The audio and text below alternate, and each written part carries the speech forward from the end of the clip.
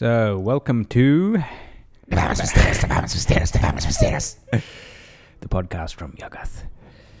Today, Carl and I are going to play a game set in the Renaissance era.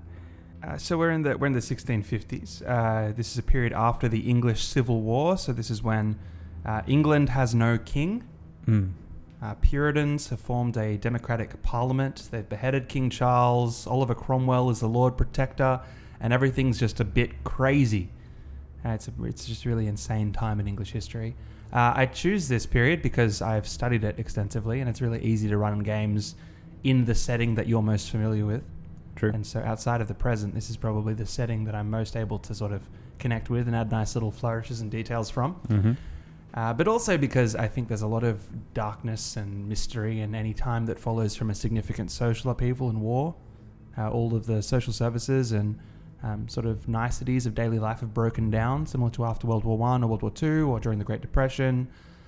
This is a period where everybody's sort of at the end of their wits. And I think that's... everyone's on low sand to begin with. It makes for a good game, right? Mm.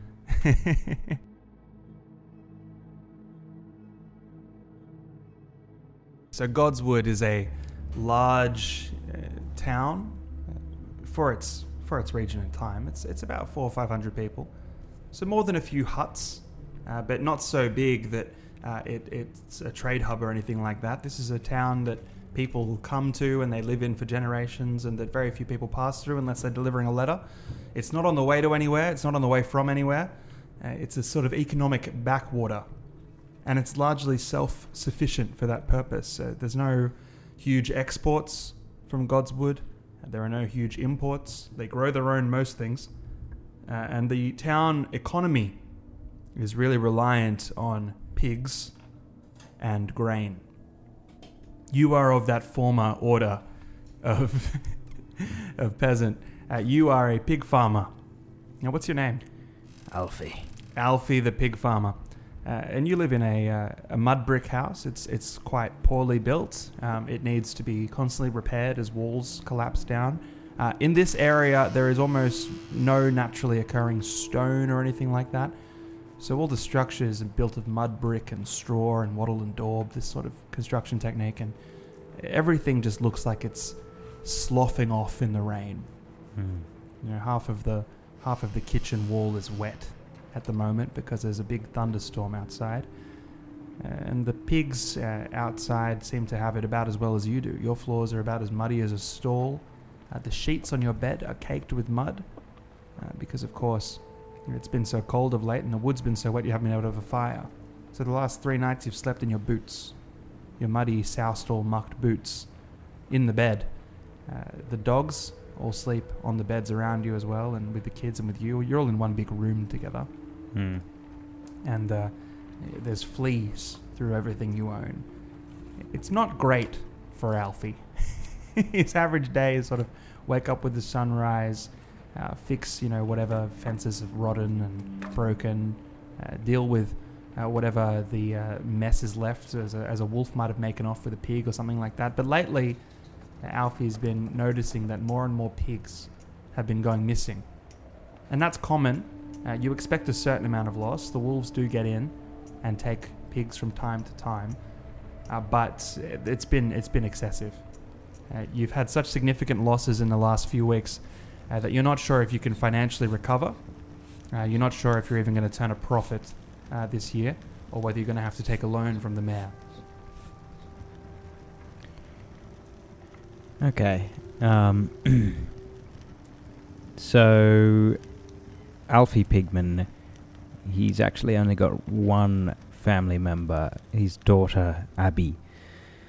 His wife, Lucy, died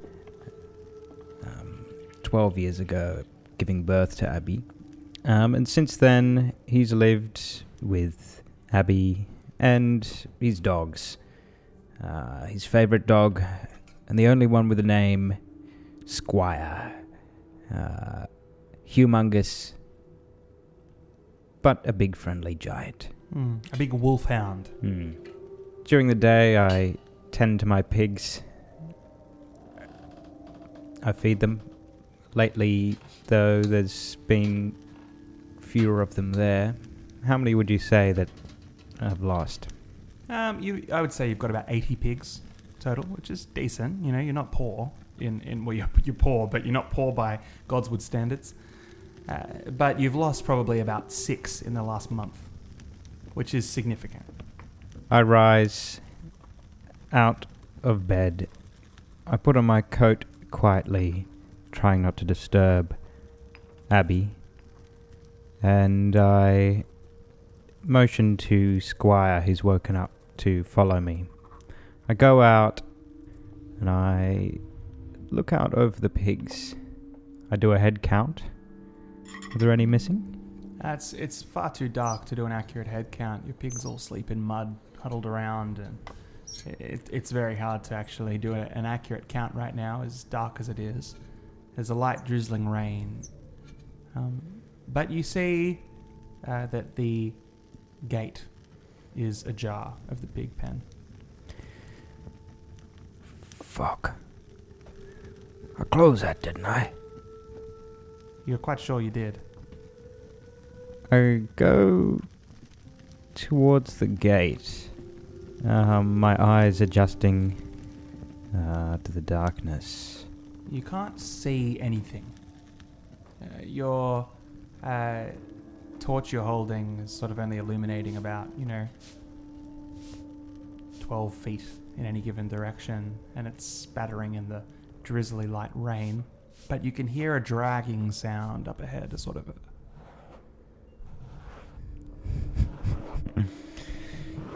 I put my torch to the ground and look for footprints. There is a disturbance in the mud. It looks like a big, a drag mark, like something's been pulled across through the mud thickly, and there's blood stirred through it. Whatever footprints are ahead of it are disfigured and buried in the dragging. I know the smell of pig's blood well. Well, you can smell it then. I follow the drag marks. Okay, the drag marks lead you out in the direction toward the Godswood. This is a forest just on the border of the town. The town is named after Godswood, but there actually is a forest called Godswood, which borders onto the town. And this is a forest that you know not to go inside of. You haven't been in this town for generations. You moved over here when you were young with your parents. You're not an insider yet. You've lived in this town since you were 10 years old, but you're still not one of them. You still feel like an outsider. But you do know enough to know not to go in to the Godswood. People go missing. There are all sorts of things in there. Wolves and rumors of much worse things, darker things with no names. The dragging marks are off in that direction, but as you follow them, you can hear the sound getting closer and louder. I put my hand to the ground, feeling the blood. Is it still warm? Well, no, everything's pretty cold. It's hard to tell.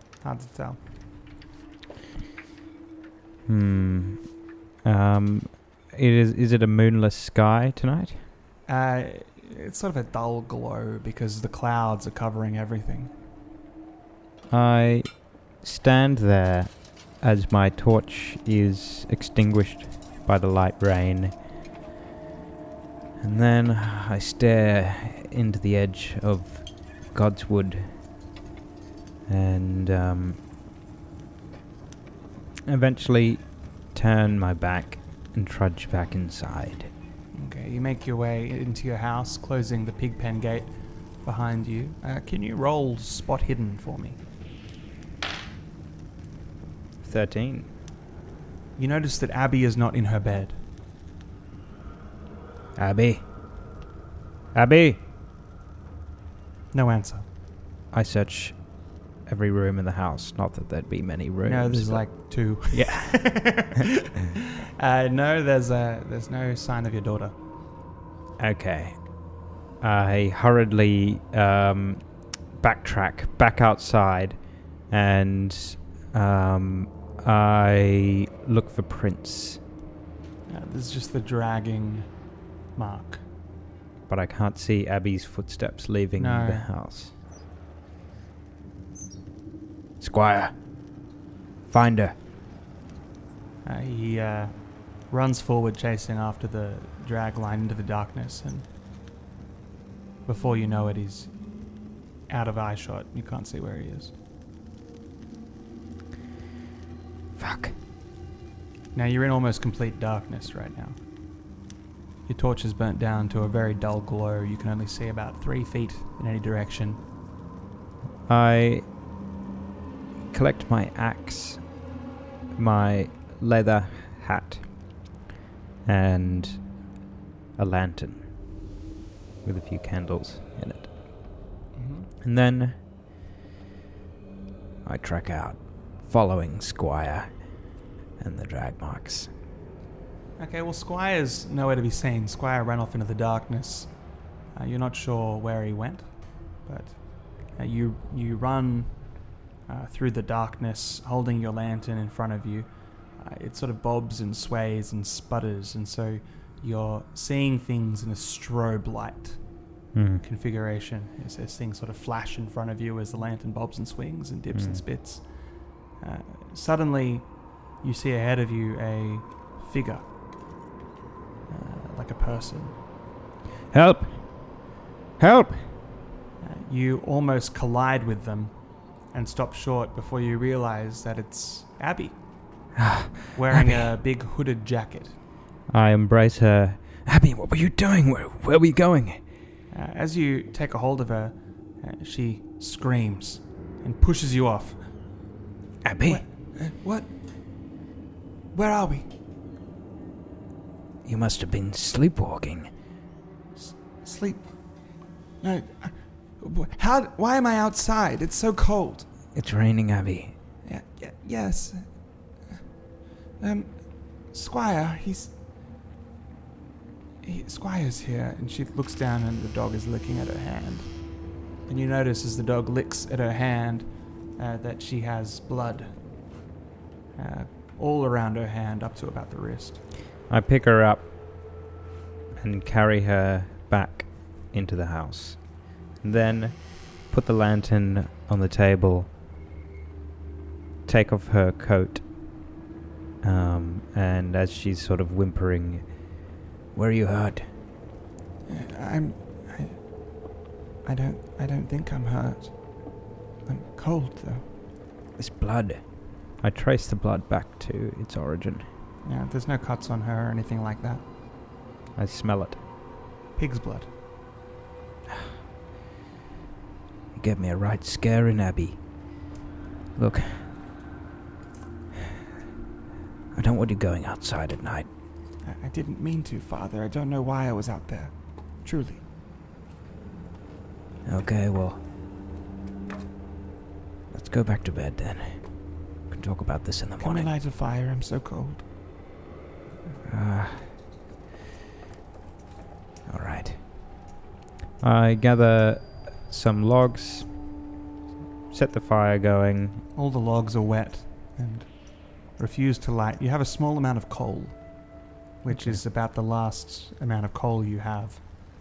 Well, I'll have to get some more coal in the morning, I say as I light the coals. Abby, Squire, and I sit huddled together before the fire.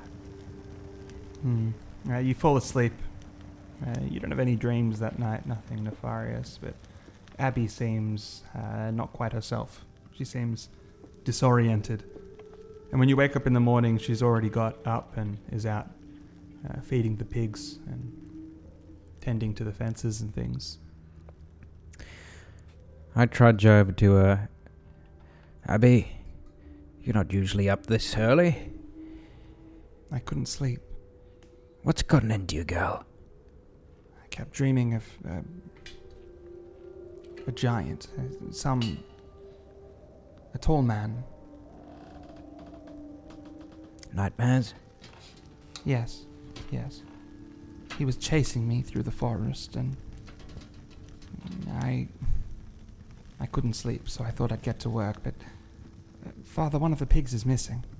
Another one was taken last night. It's okay, you leave that to me.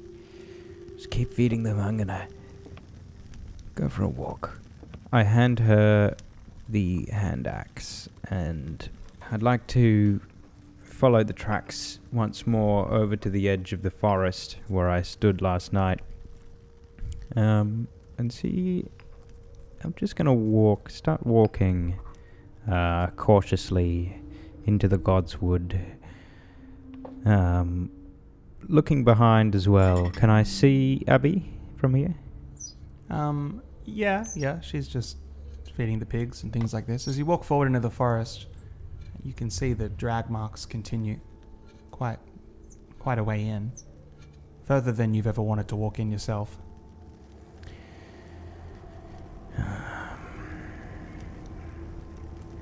All right. Not today. I turn back, walk back to the house, spend the rest of the day doing my usual menial duties before heading into town and leaving Abby to look after the homestead. Okay. Well, you head into town that day, and as you ride in, you find that everybody is all abuzz. Am I riding on a horse? Do I have a horse? Yeah, it's not a good horse. It's a very old and badly kept horse, but yeah, you have a horse. Great, okay. As you ride into town, everybody is all abuzz and very excited because a witchfinder has come to town. Witchfinder? You think it must have something to do with the new priest. You see, the new priest who took over after the Civil War, the Puritan that was sent by Cromwell himself, was named Praise God Silversmith. But he's gone completely mad in his short residence. He only lasted about 2 weeks before he broke. And nobody's quite sure what happened to him or what's going on. He's been confined to the rectory, where he has just one of the women of the town attend to him on a daily basis to see that he needs nothing. But because he stopped answering letters and stopped sending letters, there's been some suspicion. A few letters arrived in the town, which were publicly known about from London, asking what was going on and why it was that the new priest hadn't been giving his reports. But though the mayor sent replies, they never really seemed to reach London. So here is this witchfinder walking into town, you think probably in connection with that. I collect my charcoal and a few other odds and ends, including a knife, which cost a small fortune for me, but for weeks now I've been saving up for it. And then I ask around town, where's the witchfinder? Yeah, he's in the tavern, of course. I head into the tavern. You walk into the tavern, the Grey Mare, and you can see through the smoky haze, because the tavern's chimney has been blocked for a few months now and nobody's bothered to fix it, so the tavern just fills up with smoke all through the day. You can see through the smoky haze that the villagers are all sort of crowded around, petitioning this sullen-looking hooded figure sitting at a table with a large tankard of ale. He has at his side a large bag, which has a wooden case hanging from it, so that it would hang, around his waist as he walked, which seems to be shaking or moving. It's an odd sight. But people are lining up around him, asking him for help or trying to get news. It's not common that news comes to Godswood, so whenever an outsider turns up, they're usually hassled. Leave the man alone.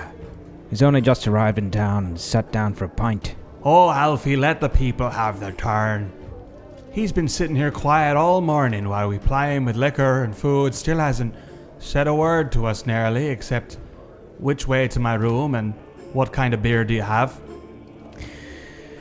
Well, maybe that's because you're starting to piss the bugger off. He came in pissed off. Look at that glint in his eye. Man's trouble. I know trouble and I see it. Don't need more trouble in God's wood. God knows we have enough. The man talking to you is Samuel, the innkeeper. He looks sort of like a sausage personified. He's this big, thin-skinned fat man who has a nose covered in gin blossoms and perpetually stained clothing. He smells like raw meat. Fuck off, Sammy. I turn to the Witchfinder, sort of cutting through the crowd a bit, and go up to his ear. If it's a witch you're looking for, I know where she is. And I turn around and walk out of the bar. As you walk away from the Witchfinder, all of a sudden you feel yourself unable to lift your legs. You take about 3-4 steps and then suddenly you're paralyzed. And you look around and you see everybody in the room standing still. And the Witchfinder is looking at you. He's lifted his hood, and as he stares at you, his eye patch over one of his eyes just seems to shimmer faintly. And you hear his voice, whispered, but it somehow reaches you across the room. Meet me out back in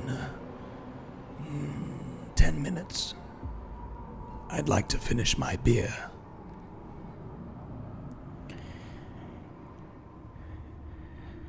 Shaken, I turn, I look down at my legs and sort of try and get them working again, and then scramble out the back of the pub, terrified, hurriedly wondering, should I stay and speak to this sorceress, or should I go? The time passes very quickly as you panic. And suddenly you see the door flung open and people sort of crushing around, and he slams it back, pushes them back. Says, "Leave me a minute. I need to piss." Walks out toward you, and he holds out his hand. He has huge, strong hands. They look like leather, cracked with scars all over and strange bite marks and cuts all over his skin. "Black Durban, pleased to meet you." Alfie Pigman. I shake his hand. He shakes yours back. And he looks at you, waiting for you to say something. Yeah, so... Oh, God. It started happening a few weeks ago. You see, I'm a pig man. Humble... You already said. Yes, yeah, sorry, sir. A humble swine herder. And... Well... My pigs have been going missing. 6 in the last 2 weeks or so. And what makes you sure that it isn't wolves? Well, it's not just that. The pigs are slaughtered on the spot and then dragged into the God's Wood. I've seen wolves do it like that. Take an animal by the throat, bleed them dry, and drag them into the forest. It's not just that, sir. My daughter, Abby, she's been having these dreams. We all have dreams, Pigman. Well, maybe you're right. It's just... at night, I know there's something there. And I haven't seen the tread or heard the howls of a wolf. Listen, I don't have any intention of staying in this tavern. It's too crowded, too many people. I'd prefer to be somewhere I can keep my wits about me. Take me to your home, perhaps I can stay there tonight. I can keep watch or hear if there's anything strange, and you can tell me what the bloody hell is going on in this place. You've got a deal. Yes. Well, let me gather my belongings and my horse. I'll follow you now. Abby, got somebody staying the night. He takes a long look at your daughter, and he sort of looks perplexed, like he's weighing her. Curious.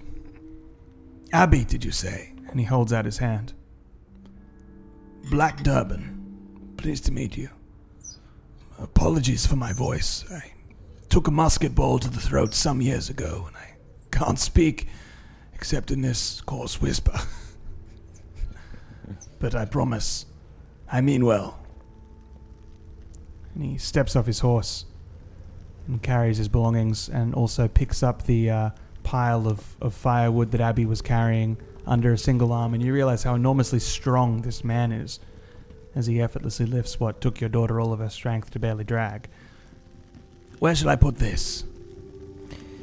She remains silent and gestures over to an alcove where we put our wood.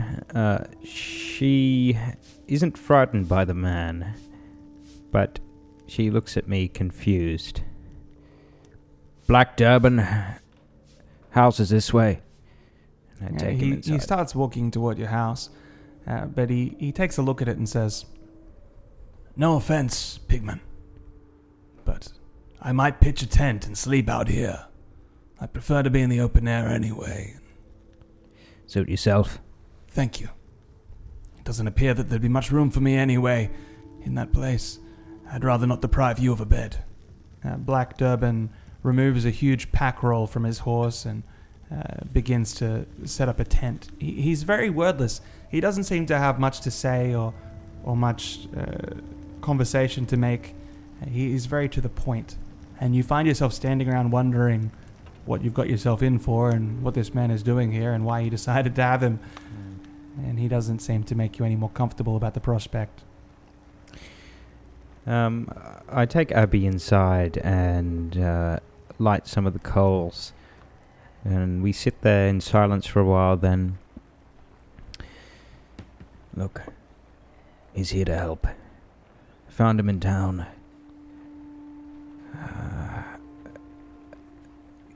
He's gonna ask you some questions. Father, he has a mean look to him. Yes, but... You know, I don't like something about him. He's a dangerous man. Well, he has to be. He looks like a murderer. He's a witch finder, love. A witch finder? Here in Godswood? I thought they were all in stories and things. Well, we need him. After all that's Why been do we happening. need a witch finder? After last night. Well, I had some bad dreams. Wolves took a pig. Well, what's that got to do with witch finders? Listen, just go along with him. Speak to him. Tell him about your dreams. Maybe it's nothing, but only he can say. Very well.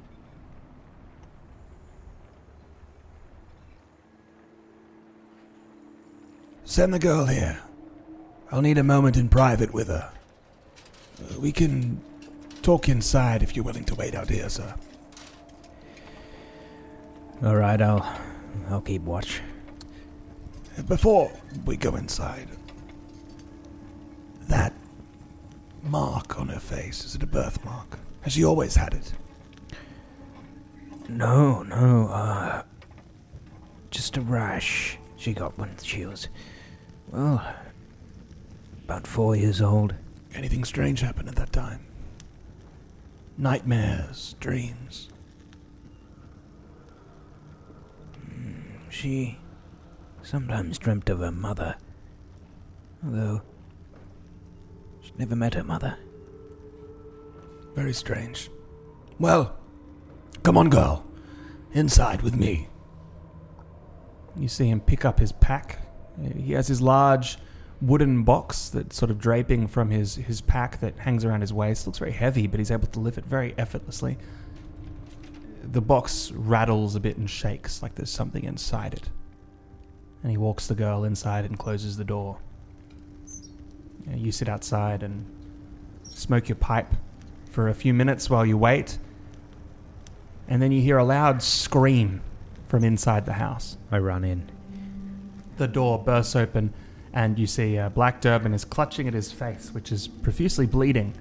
And your daughter also has blood coming from her face around the rash. And she sprints out of the room past you and says, "He jabbed me with a pin!" Durban, what the devil? He looks up at you and his face has been slashed with a knife that you see your daughter is holding. "Well, she's a devilish little wench, but I don't think she's a witch. Now, do you have any bandage?" You look at his face. It's a tangle of scars already. You don't think he's too worried about whether or not it'll scar. But the bleeding is pretty severe. All right. Abby, put that knife away. Go for a walk. I'm sure he meant no harm. Go inside and... This man is the devil, Father, and you've brought him into our home. She walks out of the house. Black Durban smiles up at you, sort of his menacing, scarred, cracked, leathery face. He is very dark-featured. He's not got black skin or anything like that, but he has black hair, almost black eyes. Well, black eye. One of them is covered with an eye patch. And a very dark stubble, but he's got so many scars crisscrossing his face that his beard grows in like a horrible mess. I'm fearful of Black Durban, but I know that he is the only one who could help. So I put my fears aside, trusting that he is an honorable Christian man. Well, he certainly has a lot of crucifixes on him. You see him take a large steel pin, like a huge steel... It's like a knitting needle, but much sharper at the end. A huge steel pin. And he puts it back into a leather pocket at his leg. You asked about Abby's deformity. A witch's mark, I had to be sure. When a witch makes a pact with the devil, he kisses her. The kiss leaves a mark, a place usually much more secret than the face. The mark is a sign that she's made a covenant with the devil, and for as long as she lives, that mark won't feel pain. The best way to be sure, if a girl is a witch, is to drive a needle into the spot. See if it bleeds. See if she screams. Well, I think you can be certain that Abby is not a witch. No. Just a regular girl. But there is a strange pallor on her I can't quite place. Don't ask me how, but I have my ways of knowing there is something wrong with your daughter. She has been acting strangely of late. Ever since the pig started going missing and things started, well, getting weird around here. Tell me this town. What happened to the rector of the parish? I've come on behalf of him at most, but I haven't seen him yet. Well, I don't pay attention much to the gossip round town, but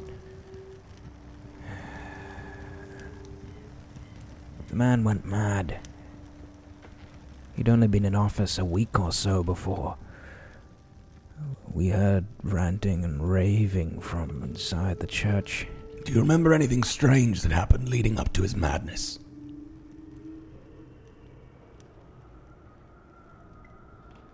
No, I don't. Curious. I'll have to meet the man. Is he still in the town? I believe so. He won't be for long. In fact, I thought you'd come here to, dispose of him. You must understand that after the war, many places had reverted to old ways, if you will. We sent new rectors to every parish that we were unsure of, so as to make sure that Christianity would return to these dark lands after a long time of its absence. Preachers of the pure faith, like your own rector, praise God. You know that that's actually his name. Praise God is the name of the Puritan rector. He was a good man. I knew him myself. I find it hard to believe that he's gone mad. He was always very rational, very calculating, meticulous, sharp-witted. Very strange to hear indeed, but many of these new rectors we've sent out haven't lasted very long at all, usually because they've been killed by the local townsfolk or driven out. It's been my job to make follow-ups to the appointments. We feared the worst for yours after we stopped hearing back from the town. But it sounds that something stranger than I expected has happened. Black Turban. I'm interested to see what your investigation uncovers, but would you, at some point, accompany me into the Godswood? Tell me about the Godswood. Well, not much is known about it. I'll never go in there. Although the other day, for the first time in years, I stepped foot past the threshold. I was only there for a moment, but it was a terrifying place. I found tracks bloodstained tracks leading from one of my pens into that terrifying forest. I think it likely that it was just wolves, don't you think? This particular swine was the largest of the group. It was butchered. There was blood everywhere. Listen, take me to the church. There's no time to waste. I should meet the priest, but after that, tonight perhaps we can examine this forest of yours. At night? Well, if there are strange things afoot, they're not like to be about in the broad of the day, are they? Oh, Durban, you are a braver man than I. Not brave. Only inquiring. Now please, take me to see this priest. Very well. I call out to Abby. Tell her to keep the pigs in line. And we mount our horses. Ride on towards the village. As you ride, Durban doesn't talk much. He does say a little bit about, his work and his job and the places he's traveled. He tells you that the last time I saw Praise God was back in college. We studied together at Jesus College in Cambridge. That was a different time, and he was very young then, only 16, 17. Devilishly handsome, though. I tend to think that if we'd kept celibacy at the priesthood, he never would have chosen it. The man was destined to marry. Tell me, did he marry when he came here? Not that I know of. Who tends to him now, then? An old lady. What's her name? Leanne. Leanne, you say? Yes. And what is her occupation? Well, she is a nurse of sorts. She has some training in the ways of herbs and remedies. Frankly, I think she's a bit mad herself. I see. he seems troubled by these revelations. As you near the rectory, you can see that the garden is completely grown out of control. Now, the house, which was once meticulously prim and proper, is now derelict, and the church itself is crumbling.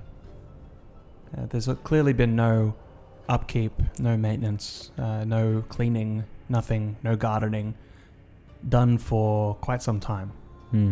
You don't go to church often yourself, so you're not really aware of how long this has been going on for. But it doesn't look good. As you reach the house, you see in the window the old woman taking care of Praise God. And she looks out the window toward you and sort of quickly draws the shutter and scurries off. I knock heavily on the door. It creaks open, but just an inch, and you can see that there is a chain bolt holding it so that it couldn't be thrown open wider. Leanne, it's me, Alfie. Who is that man you've brought with you?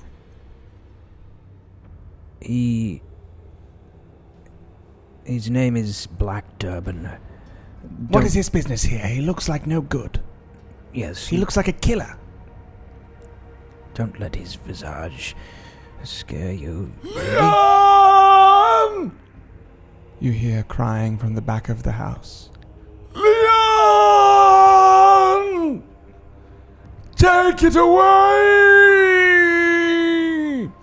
I must go, sorry. And she goes to push the door closed, but before she can bolt it, Black Durban's foot thrusts forward and kicks the door open, snapping the chain and crumbling the wood where he kicked. It was a solid hardwood door. You can see that his boots cracked it where he kicked with tremendous force, like a boulder rolling down a hill. Leanne is thrown wide, and Black Durban wordlessly storms in, heading toward the wailing voice. Praise God, is that you? Leon!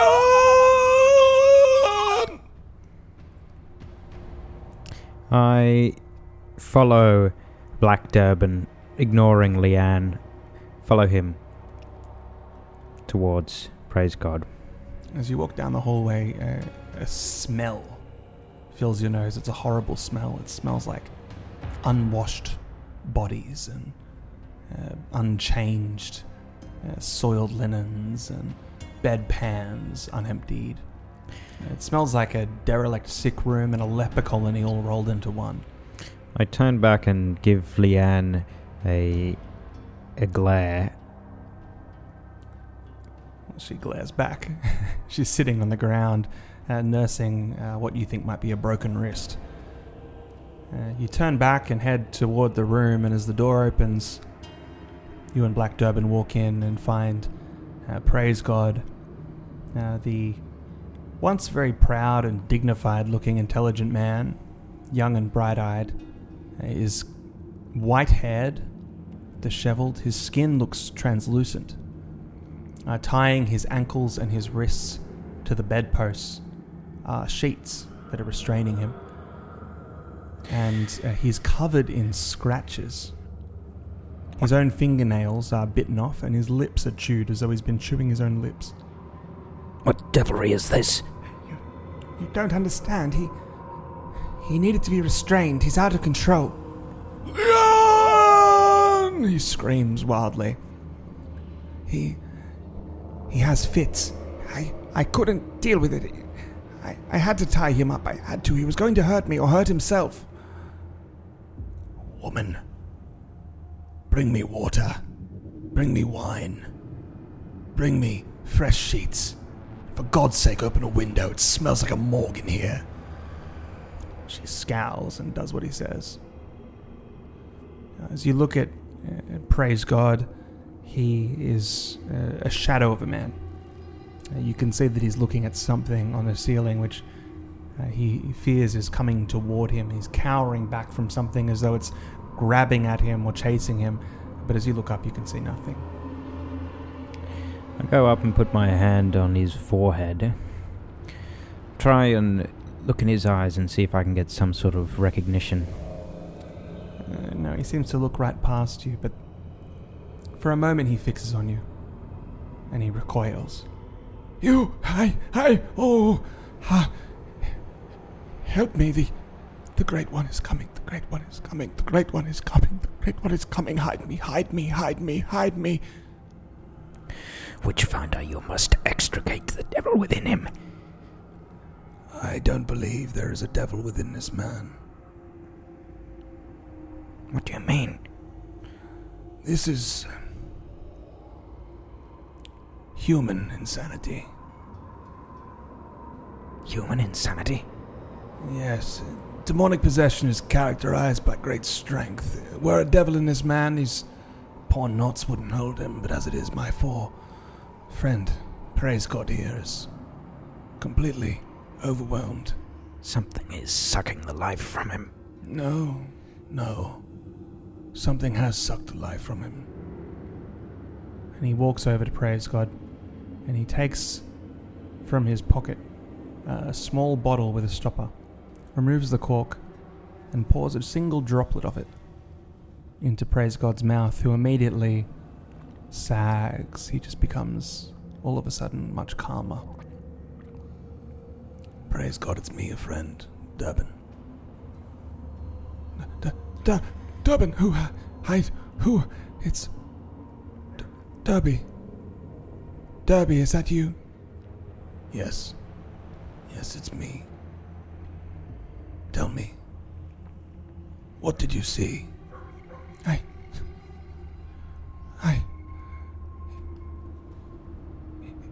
It was a giant, Derby. A giant like in the stories. He leaned right into my house. Leaned in through the window. His face filled the whole frame. Oh, the colors of his eyes swirled so terribly. And his teeth. I swore he was going to eat me, Derby. I swore he was going to eat me. I must close the window, untie my hands. Very well. I'll untie you. I'll loosen your restraints. And he unties Praise God's hands. And just as he does, Leanne comes into the room carrying a pot of water. And as Black Durbin gets up to retrieve it, you immediately see out of the corner of your eye that Praise God snatches something from Durbin's pocket. Durbin, watch him. As Durbin turns around and looks toward Praise God looks back and helplessly, pathetically murmurs, I'm sorry. I just can't bear to look anymore. and he pulls from his pocket the thing which he'd secreted away from Durbin's coat, a small stiletto knife. And quickly, before you can even move, he bolts the blade into each of his eyes, one after the other. Punch, punch. And begins to scream as the blood pours forth. Durbin reaches forth a hand to restrain him, but before he has, your priest, Praise God, drives the stiletto knife into his own temple and into the frontal lobe of his brain. He begins to convulse and bleed and then go still. I'm frozen in horror, watching over this scene as the blood pools on the ground. Praise God releases his final whimper. I look over at Leanne. I told you he had to be restrained, you fools! I'll leave you to deal with the mess of this. She walks out.